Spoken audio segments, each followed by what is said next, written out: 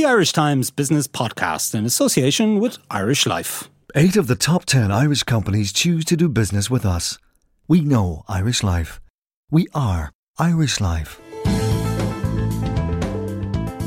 Good day, welcome to the Irish Times Business Podcast. I'm Arthur Beasley. Today we're discussing two sagas, the Greek debt emergency and, nearer home, the Poolbeg incinerator controversy. On Greece, I'm joined in studio by John McManus, Irish Times business editor. Suzanne Lynch, European correspondent, is on the line from Brussels. And Alan McQuaid, chief economist at Merian Capital, also joins us by phone. On Poolbeg, later, I'll be joined by Colm Keena, public affairs correspondent. But first, to Greece. It's another big week in Brussels as the deadline looms ever closer for Athens to make a €1.6 billion debt repayment to the IMF. Suzanne Lynch, there seems to be a never-ending succession of high-stakes meetings, so where exactly are we at now? Yes, well, this evening, Wednesday evening, the Eurogroup of finance ministers meet in Brussels for their third such emergency meeting in less than a week.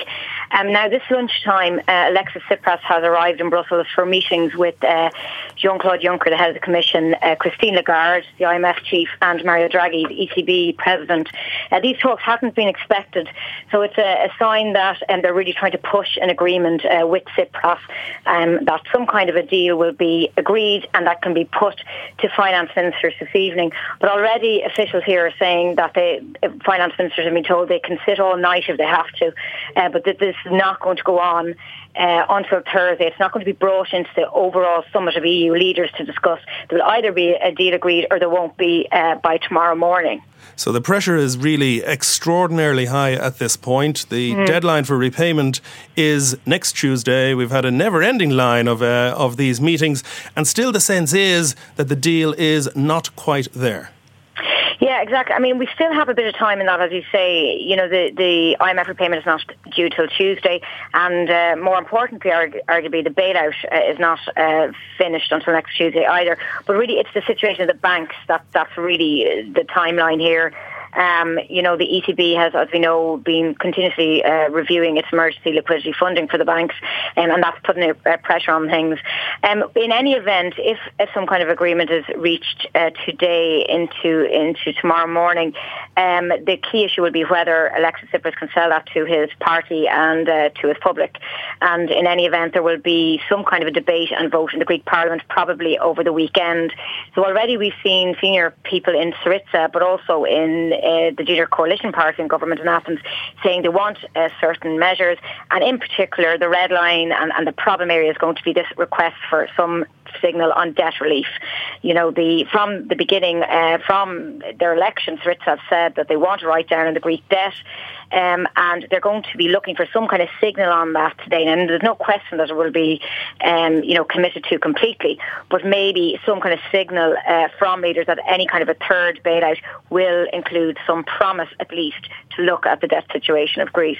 Very good. Thank you, Suzanne. Alan McQuaid, the markets reckon that a deal is probable. You've said as much in your monthly note on the bond market, but you also say that the market is really underestimating the risk that would arise in the event that no deal is done, or in the event that a deal is done and it collapses. Yeah, well, clearly from market reaction in the last couple of weeks, there's certainly been a lot more volatility in terms of the interest rates or yields on the so-called peripheral bonds, like some Portuguese bonds, Spanish and Italian bonds, and including our own bonds as well. A lot more movement than we would have seen earlier on in the year. So I think that's reflective of a lot more concern that the Greek situation, if it isn't sorted out, isn't necessarily good news for Europe. Now, you could argue in the long run that Greece leaving the euro, might be better for Europe as a whole. But certainly, if there was to be a default by Greece and them leaving the euro, Grexit as the term that the markets use, it would raise questions, I'm sure, in some quarters as to whether the monetary union still exists. I mean, if one member can leave, then the question will be asked that if there's another crisis down the road, then why can't other members leave? So I think that then will be reflected in the interest rates or bond yields that investors will look to get from countries at risk going forward. Alan, do you reckon, with all of that in mind, that there has been something of a reappraisal of the situation in the last couple of weeks as these talks really come up to a head? Because it seems to me there's been an undercurrent in discourse around Greece for many, many months now that the country could, in fact, leave the Eurozone and that everyone else would be all right. Yeah, well, I think what's happened, Arthur. I think if you go back to 2012 and the famous Mario Draghi speech, we'll do what it takes to save the euro. And I think the market has bought into that, and clearly that's been boosted again this year with the implementation of this quantitative easing program, where the ECB is buying bonds. 60 billion of bonds every month to keep to keep bond yields down and to keep the euro propped up or to keep the eurozone economy going to some degree. So I think the market is just assumed that when push comes to shove, the authorities will come in and save the day. But I think clearly with the comments we've been getting out in the last few weeks, and it has to be said, it's very difficult to gauge what actually is going on, because you're getting conflicting comments on a daily basis from both sides. I think that hasn't helped, particularly when, as you mentioned already, that the deadline is fast approaching in terms of IMF payments due and the expiry of the second the current bailout. So I think the markets are getting more nervous. Clearly, if no deal is agreed today or tomorrow, and no money is forthcoming to the IMF next Tuesday, then questions will be asked as to where we go from here. My understanding is that even if the IMF is not paid, that doesn't automatically mean that Greece will be chucked out of the euro. But then the focus, I think, will turn to an ECB payment due on the 20th of July. That's right, Alan. As I understand, that payment due to the ECB on July 20th is $3.5 billion, and then there's another payment of $3.2 billion due to the ECB exactly 1 month later on August the 20th. John McManus. Yeah, so I think that $3 billion, that 20th of July deadline, and clearly, as Suzanne's already mentioned, that this emergency liquidity assistance that the central bank is pumping into the Greek banks. Well, certainly, that they couldn't do that. If Greece couldn't make a payment to the ECB, well then, the ELA would effectively come to an end, and then I think the game would be up. So I think even if we get past, even if nothing's agreed this weekend, and there's still question marks, I can't see it going beyond July the 20th anyway, unless some money's paid over. Because if it's not paid over by then to the ECB, I think, I think we've got end game, and end game will probably mean that Greece leaving the euro. And then from that point, then you've got to question as to how markets will react. My own good feeling is that markets will, certainly in the short term, will be very volatile, and you will see interest rates and bond yields rise. Very interesting. John McManus, what do you make of all of this? Well, I think we're approaching the end game, but we're not quite there. I think as Alan was saying there's these trigger points, the IMF repayment, the ECB repayment. They're technically, people are already starting to say they're technically not defaults. So, the show can go on. And there's almost a case of we're almost trying to use today's crisis to solve the crisis, in that if people buy into the fact that this is a crisis point, then maybe Tsipras will be able to use that to sell whatever deal he does, which will be unpalatable, back to his own people, because I don't think the ECB is going to pull the plug on this as long as there is some sort of hope of a political solution that gives them cover to keep on propping up the Greek banks. They've come to a very tricky point when their own loans stop being repaid towards the end of next month. But you could still, if there was some hope of a political solution, because it's not as if everyone's just going to walk away today if there's no resolution, they perhaps could. So it's almost in everybody's interest, including the Greeks now, to say that today is the crunch point and let's do a deal today, and then Tsipras can take it back to Athens and try and sell it to his own people. And it's also the case, John, that the ECB has been reviewing daily the amount of emergency liquidity assistance going into the Greek banks, because the Greek people are taking the money from the banks. Yeah, but I think that's everybody doing exactly what everybody expects other people to do. And, I think, the markets can get things spectacularly wrong, but I think, as Alan was saying, you don't get any sense that anybody thinks the ECB is going to pull the plug quickly. And in a way, Draghi has to honour his commitment to do everything possible to keep the euro intact, and that means he doesn't want to be the guy who in the end pulls the plug on all of this. Suzanne Lynch, what's the atmosphere in Brussels today ahead of this very important meeting of Eurozone finance ministers? We had stalemate for many, many weeks. We had a call from Christine Lagarde of the IMF a number of days ago for an engagement between adults, the implication being that we haven't really had a grown-up engagement for quite some time. How is it looking right now? Yeah, I mean, it's undoubtedly very tense, the atmosphere here. There's a sense there's a huge amount on the agenda this week in Brussels anyway. For example, David Cameron is arriving tomorrow, and Brexit will be top of the agenda, and people really want to kind of deal with this issue decisively this week, one way or the other. But we mentioned, the IMF repayments, the ECB repayments. We do have to remember that the other part of this is the Eurozone member states, who are by far the biggest official creditors in this bailout, and they stand to lose tens of billions of euros collectively if Greece was to default. So you're talking about 19 countries, and I mean, Michael Noonan has got a lot of publicity about taking a hard line on this, but I think it's pretty much shared across the board. We're seeing countries, particularly in Eastern Europe, countries like Slovakia, who are arguing very strongly that there shouldn't be further debt concessions for Greece, and they quote their own GDP figures as much lower than Greece and their own retirement age much higher, and they think it's unfair to give any further treatment to Greece. So we do have to keep in mind this very political context here. So the Eurozone finance ministers, when they gathered tonight, are in no mood for more chat and more small talk. They want to get this done. And I still think the issue is going to be about debt relief for Greece, whether there's some kind of language, and as we know, the EU is great at fudge, and sometimes an extra adjective can make all the difference, but they're going to have to try and move some way to suggest that they could perhaps count on some kind of debt relief in the future. Perhaps a retrospective recapitalisation. Yes, well, exactly, John. It's going to start some unhealthy debates for us in Ireland.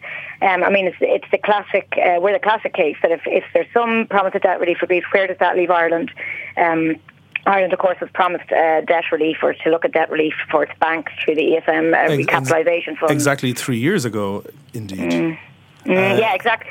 So, I mean, so it's of course it's not surprising someone like Michael Noonan and other Eurozone finance ministers are going to be against this.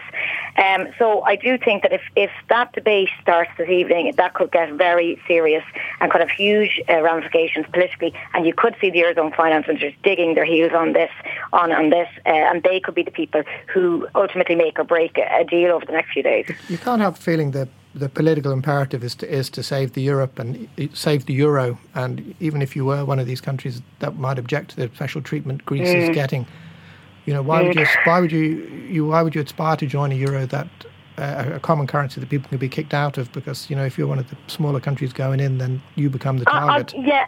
That's true, but I mean, we're back to this issue of, will they do anything to keep the euro intact? I think there's genuinely people here now saying, we need to, that a Brexit maybe should be countenanced, and Wolfgang Schäuble is one of those people, that there's a fear that, okay, even if we get past this in the next couple of days, we're still into a third bailout discussion, we're still into months, if not years, of more uncertainty, and people are beginning to say, well, is this working? Maybe it is the time. You're into that anyway, whether Greece stays in or not, aren't you? I mean, there's ECB still on the hook for 118 billion, whether Greece is in the euro or not, and it's not as if Europe can just walk away from its obligations to Greece. What's Martin Wolf's quote, that the divorce will be even less palatable than the marriage. Yeah, I mean, whatever way you're right in that it doesn't end well for anyone. I mean, we do have to say though, in terms of from the Greek perspective, not to kind of fly the other flag on this, but their loans are at very low interest rates, for example. They've got some advantages from being in this as well. If they were to go out on their own in the markets, they wouldn't be able to raise the money, and the levels of interest rates would be huge. So, I mean, there's all these debates coming into play, but I do think that analogy of the marriage is a very good one. But it's undoubtedly an unhappy marriage. But really, no matter what happens to the Greek thing, I think it's really undermined the cohesion of the Euro project. And ironically, this week, the Eurozone leaders are due to discuss this report about further European Economic and Monetary Union. And it just seems, terribly ironic Juncker this week talked about, the euro having protected the people of Europe and being a very positive thing. So obviously the disconnect between that vision that people are still trying to push of Eurozone integration and the reality of what's happening in Greece is, it's a sorry state of affairs really for everyone involved. But just that the fear is, no matter what happens, that we're only really at, a juncture here. This is undoubtedly going to keep going over the next few months and years, no matter what happens this week. Alan McQuaid, what would the divorce in this instance mean for those of us in Ireland who are standing on the sidelines observing it all? Well, I mean, it goes back to the point. I mean, whether you believe it's good or bad. I mean, will the euro survive in the long run? That's the question you have to ask. I mean, if one country can bail out, then anybody can bail out down the line. You could argue, and some would argue, that Ireland would benefit more if we were outside than inside. And clearly, there's a lot of issues for Ireland going forward. I mean, Suzanne's already mentioned about the whole Brexit issue. Clearly, if UK was to leave the EU, that would have ramifications for us as well. So I think the immediate impact on us will be, whether interest rates rise in terms of our bond yields and whether our debt servicing costs go up. You would imagine, as I said, certainly in the short term, that yields will rise on the uncertainty. But then, and that Alan, would have an impact on the bottom line because the Irish state is still borrowing. Yeah, the Irish state is still borrowing, and as Suzanne already mentioned as well about the loss of money paid into Greece. So, I mean, I think our liability, I think, is something like 500 million or something. So, that's the gain we've made this year on revenue. So, I suppose in some ways you could argue that the gain we've made on tax receipts so far this year will be wiped out. But it's 500 million might not sound a lot in the general scheme of things in terms of the monies that are mentioned in terms of bond markets and the debt payments, etc. But 500 million in terms of what we've done, either in terms of tax relief for hard-pressed workers or in terms of spending, extra spending on hospitals or schools, it is quite a lot. So, that's the downside to it. But I take Suzanne's point. I mean, clearly, this thing has dragged on for too long now, and you'd have to ask, even if a solution is agreed on over the next few days, is Greece going to be solvent going forward? I would argue not, and I can clearly understand from their point of view they need a debt round, and they need a debt write down, and a significant debt write down if they're going to survive within the euro going forward. John McManus, will there be a deal? I think so. I think that the history of Europe, of this crisis, which you know very well, Arthur, is too little at the very last minute is the way it's done, and there'll be something to get Greece through the summer, and then there'll have to be another bailout. And I think you were saying earlier there'll probably be an election at some stage if Tsipras has to rely on people outside his party to get the deal through. Suzanne Lynch, will there be a deal?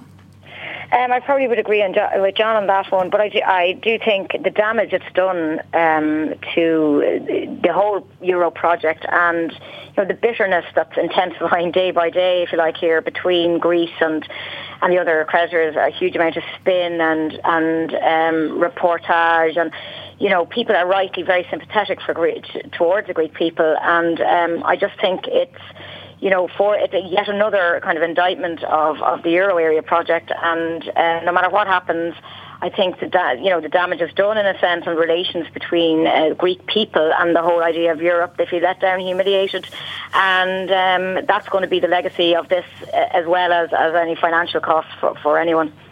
Suzanne Lynch in Brussels, thank you very much, and thank you also to John McManus and to Alan McQuaid. At Irish Life, we can tell you that 49% of employees in Ireland don't think about tomorrow. They don't have a pension plan. We can help you help them. Because if you're involved in running your company's pension plan, we can administer it for you with our member-specific investment solutions, online access for employers, trustees and members, and always-on smartphone apps. Just call one of our corporate team on 01704 1845. Visit irishlifecorporatebusiness.ie or contact your pension consultant to find out how we can help your company think of tomorrow. We know Irish Life. We are Irish Life. Irish Life Assurance plc is regulated by the Central Bank of Ireland. All information sourced for Irish Life September 2014. Now, the story of the Poolbeg incinerator stretches back to 1999 when the site was first identified by councillors. 16 years later, work is finally underway after prolonged planning controversy. In the Irish Times this week, however, Colm Keena reports on financial arrangements in Luxembourg to part-fund this vast 600 million project. Colm is here, as is John McManus, business editor. Colm, what's it all about? Well, this incinerator is a huge part of the waste infrastructure for not just Dublin but the whole Leinster region, and it is designed to transform a huge amount of waste into energy, enough energy to service 80,000 homes, and it's also designed to allow us meet European targets for landfill at the moment, where we have to export waste to achieve those thresholds for landfill. And we'll see about 9 trucks an hour when it's up and running in 2018. 9 trucks an hour driving into this plant in Poolbeg. However, it's a PPP by the 4 Dublin local authorities, a public-private partnership between the 4 Dublin local authorities, and an American group called Covanta, who are based in New Jersey. And so what we were reporting on today is that the having encountered a lot of difficulties along the way, it was finally agreed to go ahead with this project. It's a 500 million development, the construction of the incinerator. After expenditure already of 100 million by the local authority. Exactly. And so it was decided in September that, okay, we've reached the green light in terms of go ahead.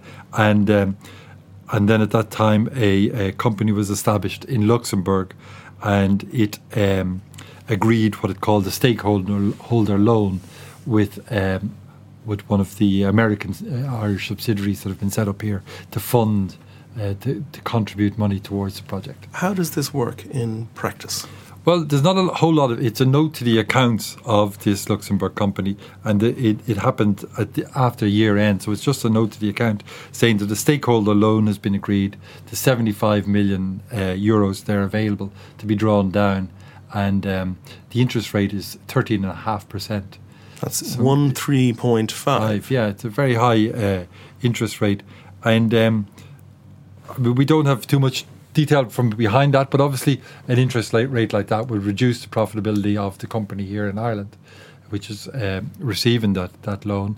And we've seen before from the LuxLeaks project that these sort of arrangements, they're companies that are set up in Luxembourg, have no employees, take stakes in companies, and also issue loans to those companies. And good tax accountants can set them up so that even though you're reducing your profits in Ireland, you're not creating taxable profits in Luxembourg, to mirror those. So it's considered to be what's called a profit shifting exercise.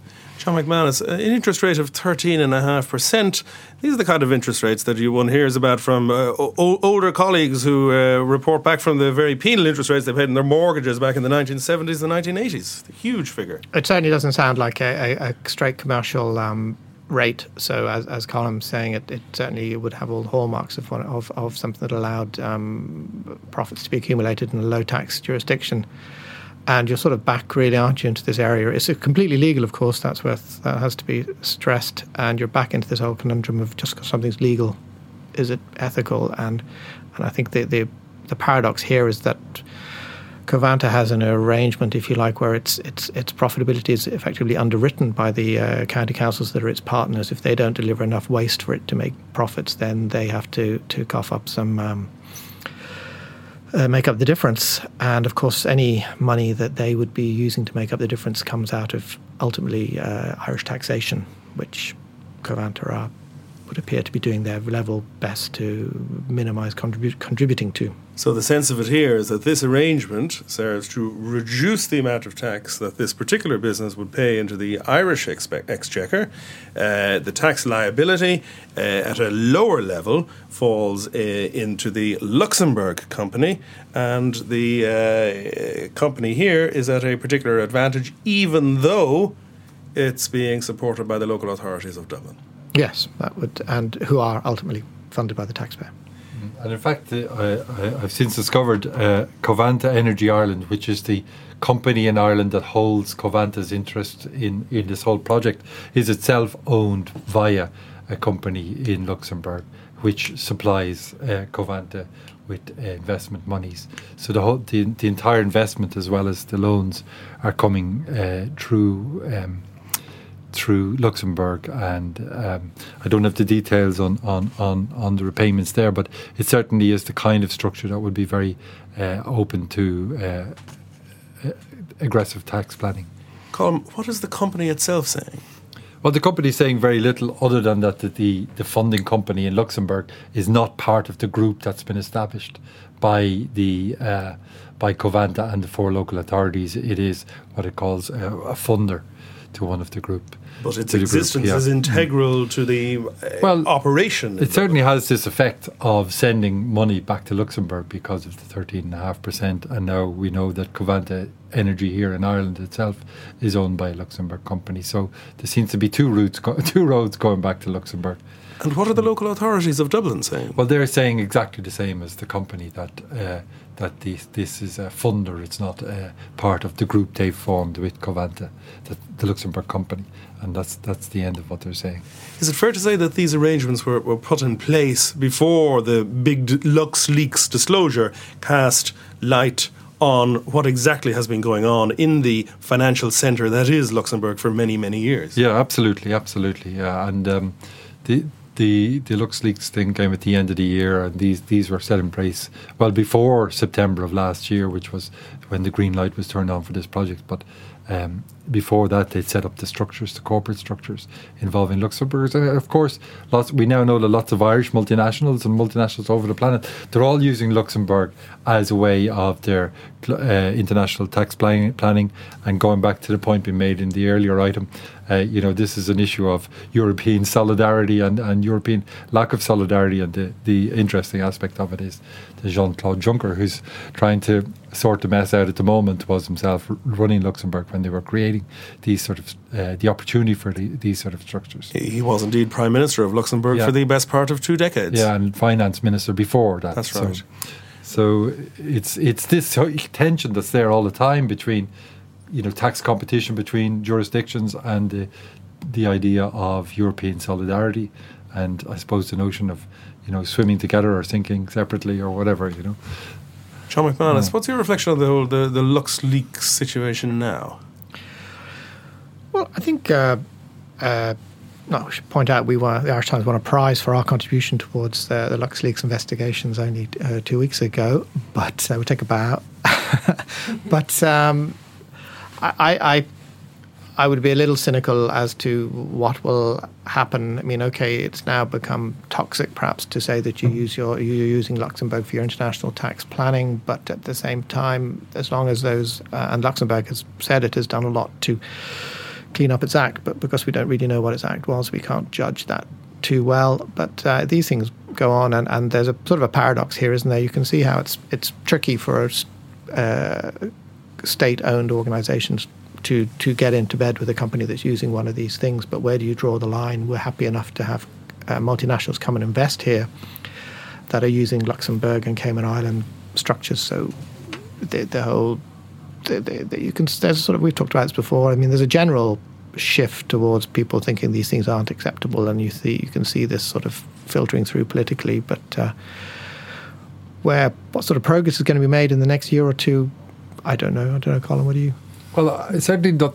I think there's a lot of talk, committees and inquiries going on about all of this sort of stuff, and meanwhile the transactions proceed as they always did, perhaps with even great. And Luxembourg, now that we know about it, it seems to pop up everywhere. It popped up last week with the takeover of the Cleary's building and the closing down of Cleary's. Some of the funding of that comes through Luxembourg. So you have a situation where people can work for a company for 40 years and then find themselves out in the rear, and unbeknownst to them, the building they were in belongs to some other company, and there's funding coming from Luxembourg, so the people involved are avoiding corporation tax. Well, your rights to redundancy payments and so on seem to have disappeared. So I think it's a big issue for society. People can get very bitter, and it can have political ramifications. And we do have in the background, however, the OECD BEPS initiative. Yeah, well, again, you're in this big conundrum where people are competing for the attention for business, and and dealing with electorates that are annoyed. I was over at one of those BEPS conferences, and I mean, at the head of the table, you have a guy from the US Treasury, and everybody's given out about these companies not paying their taxes, but they're mostly American companies. They're making all this money, and so it's quite an interesting, many-layered problem, and Ireland can give out about unfairness here, unfairness there, and yet have all this employment and economic activity in our country because of it. And it's also the case that the OECD is to produce its final proposals to overhaul the global system of business taxation in October. These proposals are supposed to stamp out all of this very aggressive kind of tax planning, and yet I've reported myself that in the last couple of weeks that the two main relevant committees in the US Congress, controlled by the Republican Party, have signalled their opposition, and questions are now raised as to whether the US government will be able to implement any of the BEPS proposals. Yeah, with that, I think that's where it's going to. That will be the crux of it, really, when governments come to implement these things into domestic law. What sort of pressure, the political pressure there is from the electorate to see it done. You get a sense in Europe, certainly not so much here, but in other countries in Europe, there'd be quite a lot of pressure to be seen to do something. But America, it doesn't look like an argument that will win too much popular support in America. Mm-hmm. Notwithstanding the very public participation of Barack Obama at the time, at that big G20 meeting in Enniskillen only a couple of years ago, in which they gave the green light for the OECD to go off and do its work. That's right. I mean, if they end up doing nothing, then you'll be at a G20 press conference in a year and a half's time, and people will say, you achieved nothing, and it won't look very good. And you would have thought that people set these things in motion, having already decided that something's going to happen at the other end, because otherwise you look a bit silly. When I was over at the conference in Paris, the OECD one, I thought an interesting idea that seemed to be emerging from the discussion is that one way to cure the problem is to have a lot of VAT collected. So all these companies are doing business here, there, and everywhere, and you're paying. We're more talking about consumer companies now, but like the Googles and the Apples and so on of this world, and you pay loads of VAT in each market, But of course, that's the punter paying the tax, not the corporation paying the tax. But that seems to be the way the debate was going. But VAT is a tax on sales. VAT is not a tax on the profit made by a company. Yeah. No, I agree with you. Yeah, but they were, as against, but that seems to be one of the ways they were struggling with it. I mean, it's a tricky problem with the internet and so on, and a lot of these products that are services involving IP and so on. But it'll be interesting to see what solution they arrive at. But there must be some. They'd have to have something to show at the end of the process, I think. Pascal Saint-Amand, who is the OECD official in charge of the project, he says that the project is already working, in as much as you have had unilateral action by some companies to change the way they do business in light of the exposure of their practices. Yeah, but if you look at Ireland, we've said we'll close down our double Irish, I think, in 2020. So nobody's lost out any money yet, and we wait till 2020 to see what happens then, I suppose. But so there might be a first mover disadvantage in these things, which is always a problem. And so part of the OECD plan is you'll come up with this template that people can all buy into in and around the same time, and then there might be some pressure on people. I suppose Europe could coordinate the implementation of certain ideas. But it's a tricky thing. There's a lot of moving parts, so it'll be interesting to watch. But something should come out of it, or it'll look a bit odd. John McManus, who would have thought that the Poolbeg controversy, ongoing for a decade and a half, would lead ultimately to someone's tax office in Luxembourg? Indeed. But I suppose, in hindsight, why are we surprised? There it is. John McManus, business editor of the Irish Times, and Colm Keena, public affairs correspondent, thank you very much. You've been listening to the Irish Times Business Podcast. I'm Arthur Beasley. Thank you indeed.